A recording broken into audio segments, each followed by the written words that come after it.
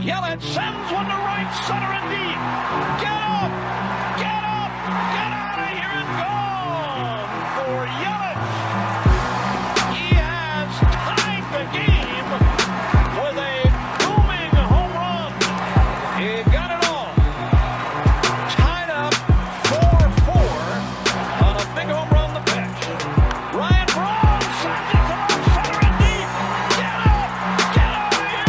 Gone for Ryan Braun. He just hit a walk-off alley. Hader ready again. Here it is. Swinging fly ball into right center. Broxton is there. And they're the champions.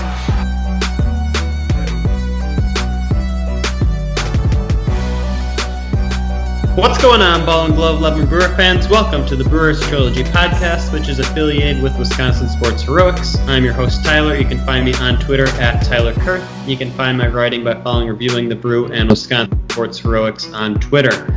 Trevor, my cheesehead loving buddy, is joining me here today. He is the host of the Packers Trilogy podcast. You can find him on Twitter at Bender_Trevor. So it was a very gloomy weather weekend in both Milwaukee and St. Louis this weekend, but the Brewers come out ahead with another series dub against the division foes. So before we get into all the action, how was your weekend, Trevor? I had a very good weekend. It was good. As you know, Tyler, got to see some old friends over the weekend, which was nice. But I am also very excited about this series. You know, we see the bats come out in this series, which I think is a lot of fun, especially knowing how the pitching has been so far. It has been pretty damn good for the majority of the season so far. So it's nice to see the bats kind of spring to life over the last two games, too. Yeah, going back to Freddie Peralta's last start, through that rotation, the starting pitchers have an ERA of .32. So that's insane. I don't know if you'll find a better starting five than that. Granted, one time through the rotation, but you got what you asked for. You wanted offense to come alive, and they finally did this series. So let's get into some of that action here. As always, we'll quickly recap the games. Game 1 was on Thursday, thinking all the way back that far. That was the Cardinals' home opener, in which the Brewers were unable to play spoiler in on Corbin Burns' day. But Burns was electric again. He pitched a one-hitter through 6 innings of baseball. The first and only hit he gave up was to the first batter of the game. That was Tommy Edman, who began with a leadoff triple. Yelich had a chance to catch it, but as he laid out, which I'm not exactly sure he needed to, he overran the ball. So the ball ended up rattling out of his glove. And then next thing you know, Tommy Edman was standing at third base. And you're like, oh boy, let's see how Corbin Burns gets out of this one. And he did. He retired the next 3 batters via strikeout, an infield pop-up to Arenado, which I thought was just huge, and then an easy outfield flyout. The Brewers also threatened in the first inning, but unfortunately were unable to come away with any runs. They had the bases loaded. Lorenzo Cain up to bat, and Dylan Carlson made a spectacular over-the-shoulder catch to rob Lorenzo Cain, which would have cleared the bases had it fell. But as spectacular as that catch was, in the third inning, Dylan Carlson had a brain fart and cost his team a run, which was the Brewers' only run of the game. That inning began when Hira hit a leadoff double, which finally snapped his 0-of-20 hitless streak. When he was at second base, Adam Wainwright attempted to pick him off, airmailed the ball into center field. Dylan Carlson charged it, and the ball just went right under his glove. So Keston Hiura was able to walk home from there. The Cardinals would end up getting their first run in the 7th inning. Eric Yardley was pitching, but it wasn't all entirely his fault. He got the first 2 batters out really easily. Then he gave up a bunch of 2-out hits, a single to Molina, a double to Dylan Carlson, and then we intentionally walked to load the bases. You have a force out at any base. All right. And then you're thinking, okay, Yardley, you can get out of this. Generate an easy fly ball, a ground out. Do your thing, man. He's a ground ball pitcher. He gets a grounder to Luis Urias. Well, Williams was on first for the Cardinals. He's got great speed. And it didn't look like Urias was going to win the foot race there. But he took a few steps to try and do that. And when he realized he wasn't going to make it, he ended up throwing to first. And everyone ends up being safe. So that's how the Cardinals tie the game up.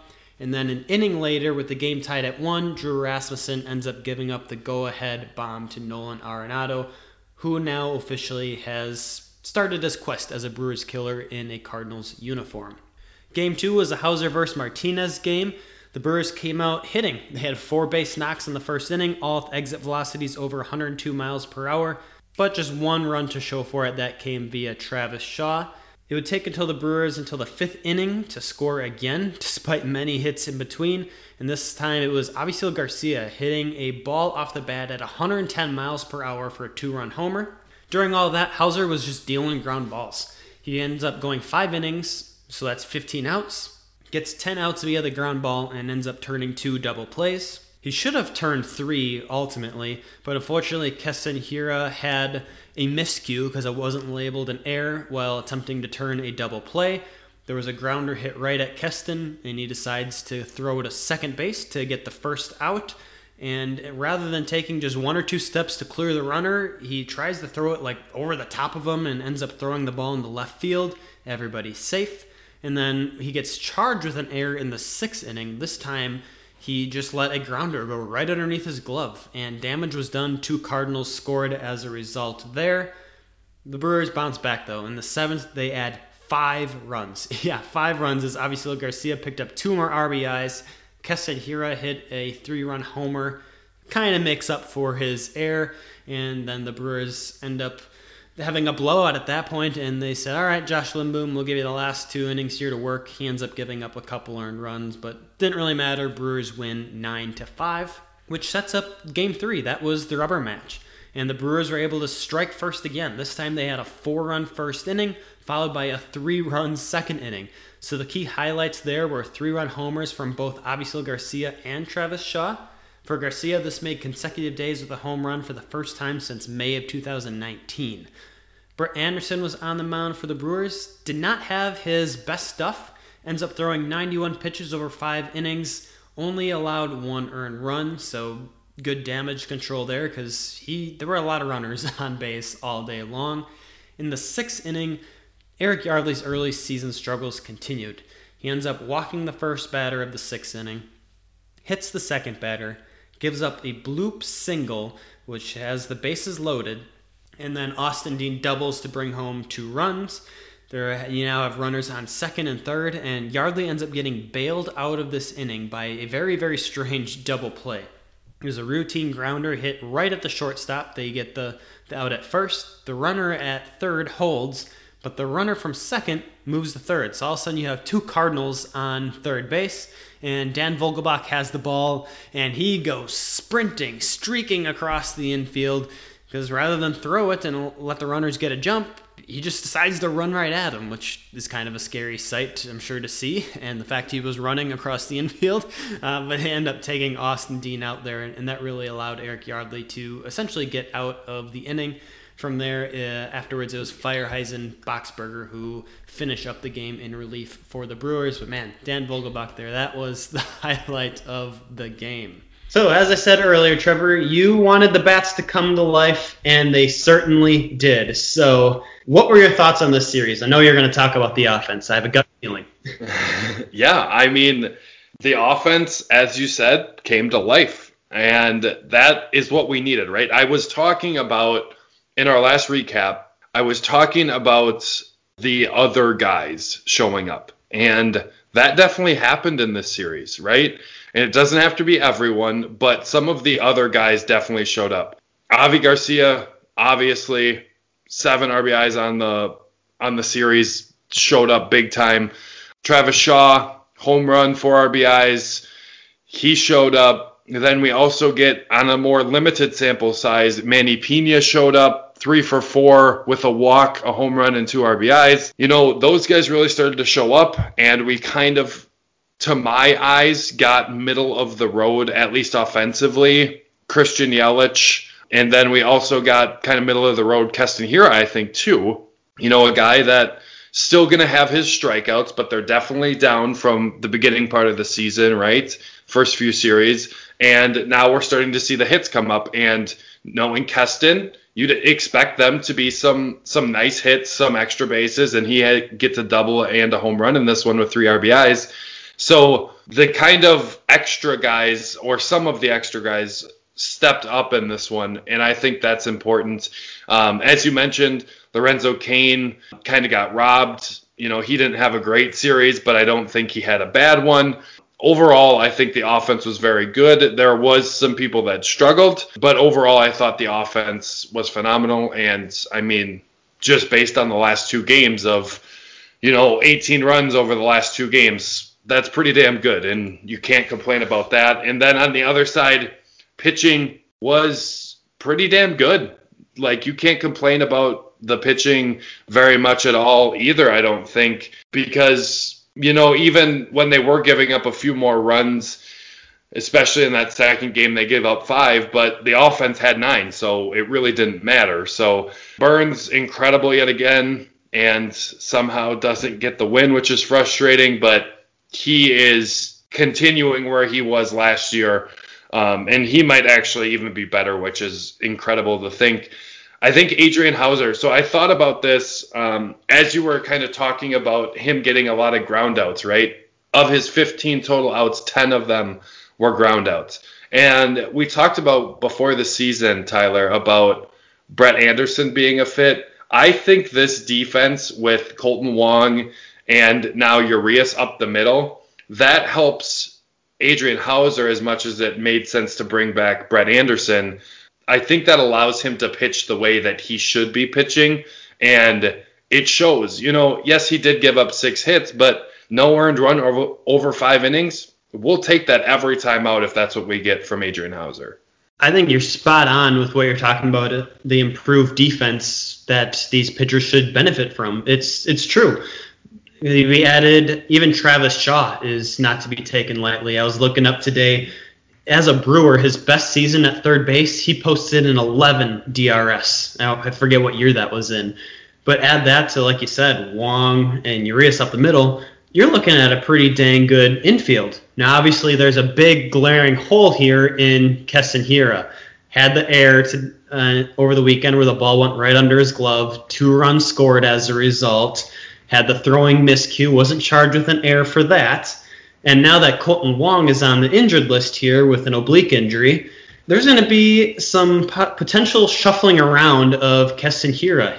We saw him on Sunday. He sacked. Dan Vogelbach went in first. Hiura was on the bench. But Craig Counsell said he is not opposed to having Keston Hiura play a little bit of second base during this time frame here. So what's your initial gut reaction when you hear that? Actually, that would be how I want Craig Counsell to handle this. And I might be in the minority here, but any time in the field for Keston, if he can just continue to not necessarily completely focus on that, because obviously you still want him in the lineup for his stick, but just fielding some ground balls, I don't think is going to be a bad thing. And the Wong injury doesn't sound like it's any long-term issues, so having Keston there to just continue to practice fielding, even though it's not at first base, is a good thing. Yes, there might be some errors. Yes, it's not going to benefit guys like Brett Anderson, Adrian Houser quite as much, but it is going to benefit your young star in Keston Hiura. So I think that makes a lot of sense. And at the same time, I think you actually figure out if Dan Vogelbach can do the job at first, at the same time while Keston is still figuring it out. I don't think he's going to take over Keston's spot at first by any stretch of the imagination, but you can kind of figure out over a larger sample size, is Dan Vogelbach the Dan Vogelbach we saw in Milwaukee in 2020, or is he the guy we saw for the rest of his career? If you've been listening to this show for any length of time, you know my opinion on this. I think it's going to be a lot closer to what we saw the rest of his career. But this gives us a little bit more of an extended look at, okay, we could have Keston stick still in the lineup, but still see what Vogelbach is. If he, just a change of scenery is going to change the course of his career. Again, I don't think that's going to happen. But if it does, you can find a place for him and try to figure something out. But that would be the one thing. I do actually like that idea, and I think it makes a lot of sense because you're keeping a guy like Keston in the lineup, and you're also seeing, or maybe it's just increasing value for Dan Vogelbach.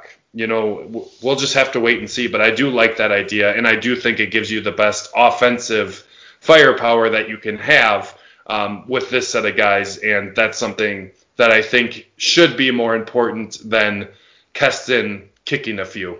And he will do it. We know he's going to do it, but be prepared for that, and hopefully this series was him starting to come around with that stick, and he's going to be more the Keston Hiura that we saw in his first year in the majors.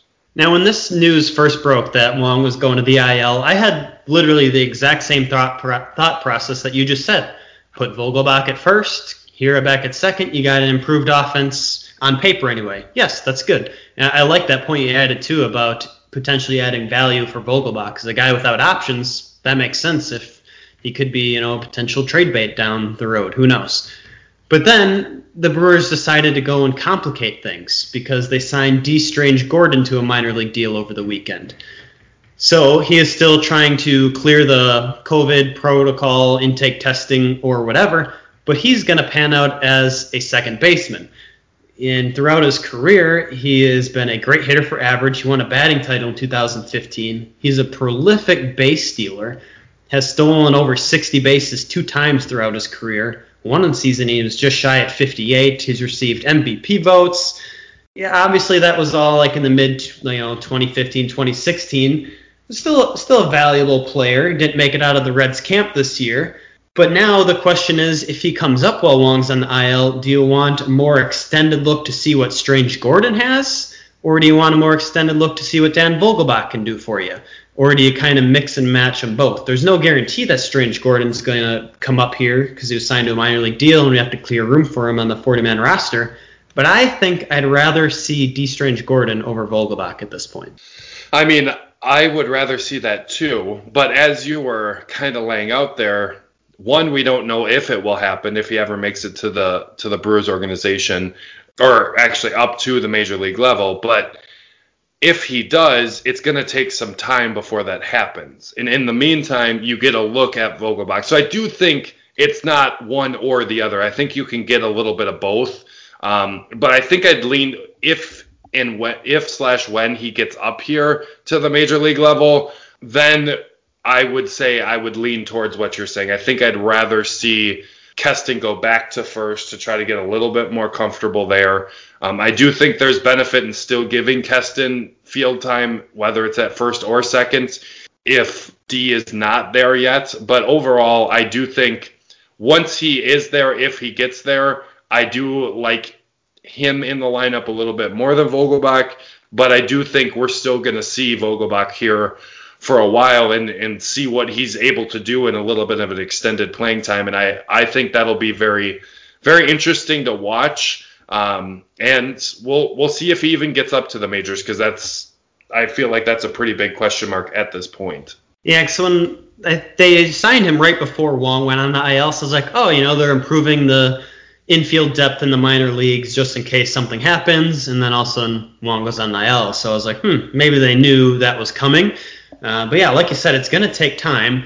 And Vogelbach's off to a decent start this year, making pretty good contact, not striking out a ton, and he's got this entertainment value to him, right? Like on Sunday, he caught some Cardinals runners in a pickle that were between second and third. So rather than throwing the ball to one of the base, Dan Vogelbach sprinted across the infield grass, which was just a sight to see Dan Vogelbach streaking. So I'd like to see some more of that, as weird as that sounds. So I would not word that how you just did. You'd like to see more of Dan Vogelbach streaking. Yikes. Well, okay. Well, whether it's through the infield or him trying to streak to second to leg out a double, think whatever you want. Use a different word. Use a different word. Sprint. I'd like to see. How about motor? I'd like to see a motor around the infield. That's a little better. I'll give it to you. Chug. There we go. We could use chug. That might be the right adjective there. Speaking of struggling to come up with adjectives to describe things, did you see J.P. Feierheisen's changeup this weekend? So it was featured on the Pitching Ninja, and I saw it during the game. because I wrote an article literally before his appearance. I was talking about how he's been throwing a lot more sliders this year, hasn't given up a hit off it, and I was like, he's looking good. I think he's working his way up to kind of be that bridge between Williams and Hader. And then all of a sudden he goes out and throws a bunch of changeups. This would have been on Saturday, and that thing was dropping. Everyone started calling it the firebender. So obviously trying to replicate the airbender for Devin Williams, but now you got the firebender. So the Brewers have two elements here to play with. I really like what I'm seeing out of this kid so far. This is a guy that, Tyler, you and I have been talking about since basically the Brewers were in their off season last year. Like this is something that we have been watching quite a bit. And yeah, that pitch, that changeup, that is ridiculous. I don't know if it's quite Devin Williams, but that is a crazy pitch to add to his repertoire. And it's going to be exciting if he can continue to use it effectively. And I do think this is going to be something that he could be that bridge type of player.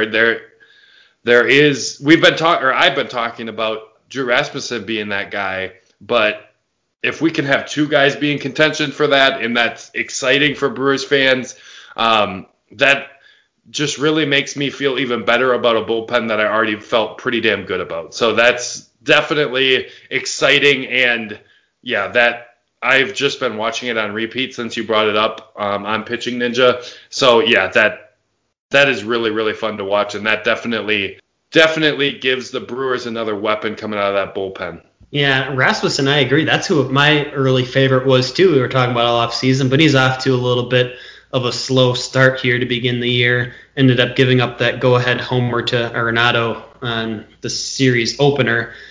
But throughout Rasmussen's 2 innings of work here, he did get 4 strikeouts. So like the dude has swing and miss stuff. Just small sample size so far. So I hope we all kind of relax a little bit on Drew. All right, let's switch over here to our series MVP and series dud. So who do you got for MVP? Ooh, MVP. I was going to go Avi, but I got to go with my guy, Corbin Burnes. He has been incredible. The flow is electric. His stuff is electric. And like I just can't wait for another Corbin Burnes day. And really, it's 2 days, right? 2 days in a row that I get really excited of Woody and Burnes back to back, because it feels like we have 2 aces.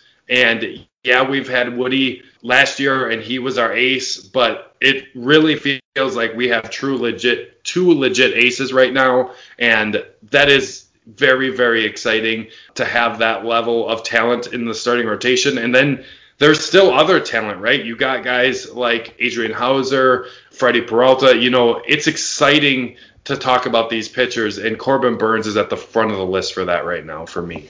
Oh, me too. One would dare say I'd like to see him streak through opposing lineups.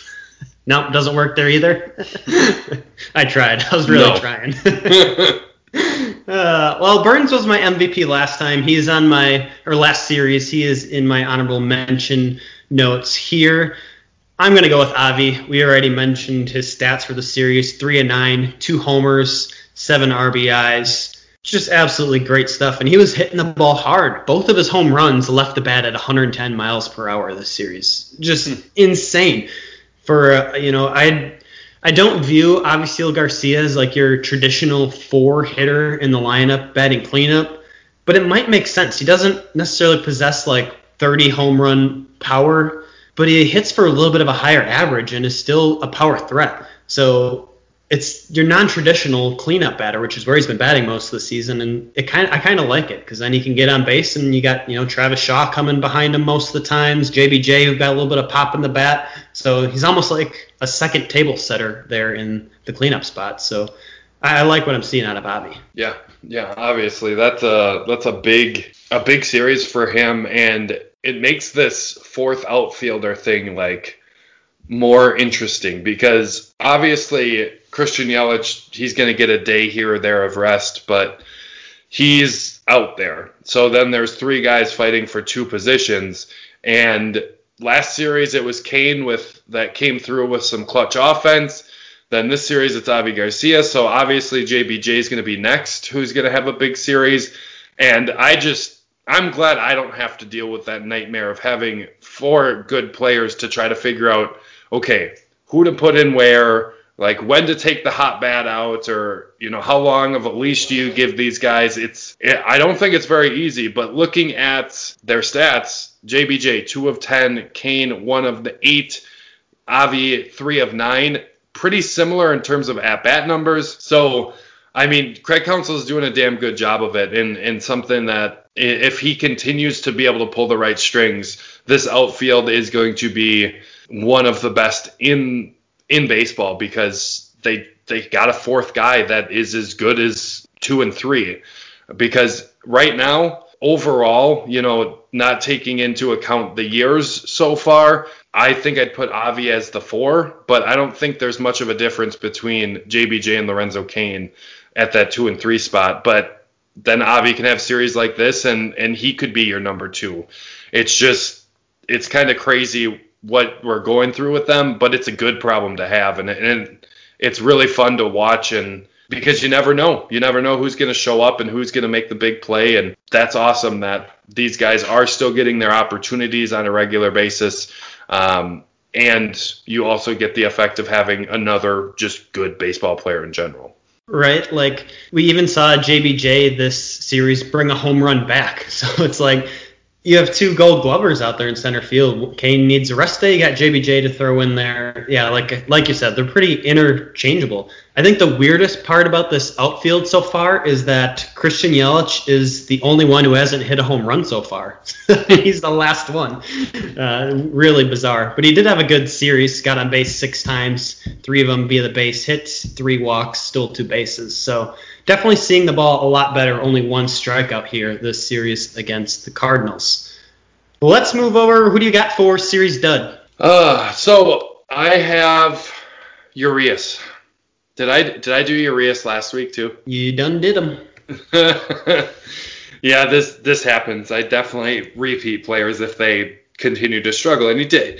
He did get on base by walking, but another 0 of 9. Less strikeouts this week or this series with only 2. And part of the reason I wanted to bring him up in the dud, and I still want, or was going to have him as my dud, but the other thing that I kind of thought of since we were talking about D. Strange Gordon, he can play shortstop too. Do you think that was part of that move of potentially having more of a backup to Urias if the Brewers are like, he just can't do it? He can't be our offensive even 8 hitter.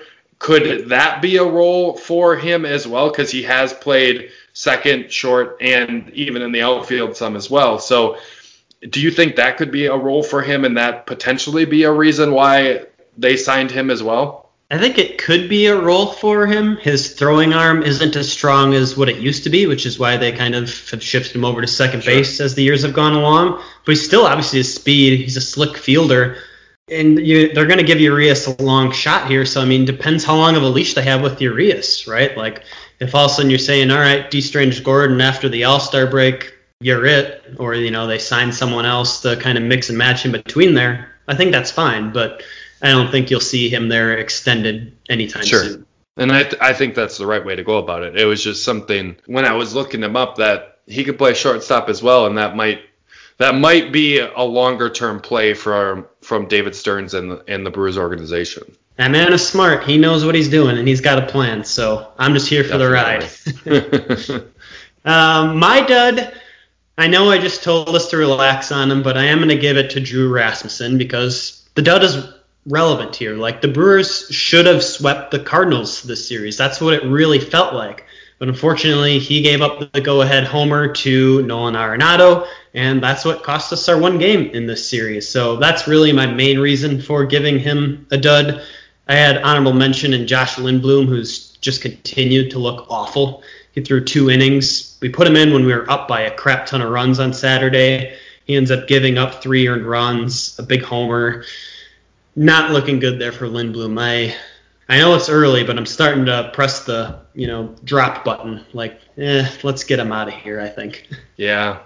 Well, I think he'll come back from it, but yeah, he has not had the start to the season that we would like, and hopefully this means, he comes back and we're starting to see closer to what we would expect from him, kind of like what happened with Hira, at least at the plate in this series. Time will tell. I mean, he was the MVP in the KBO League, so the stuff's there somewhere. He's just got to find it here, and really didn't have it all spring training, doesn't have it now. So hopefully he figures something out here in the near future.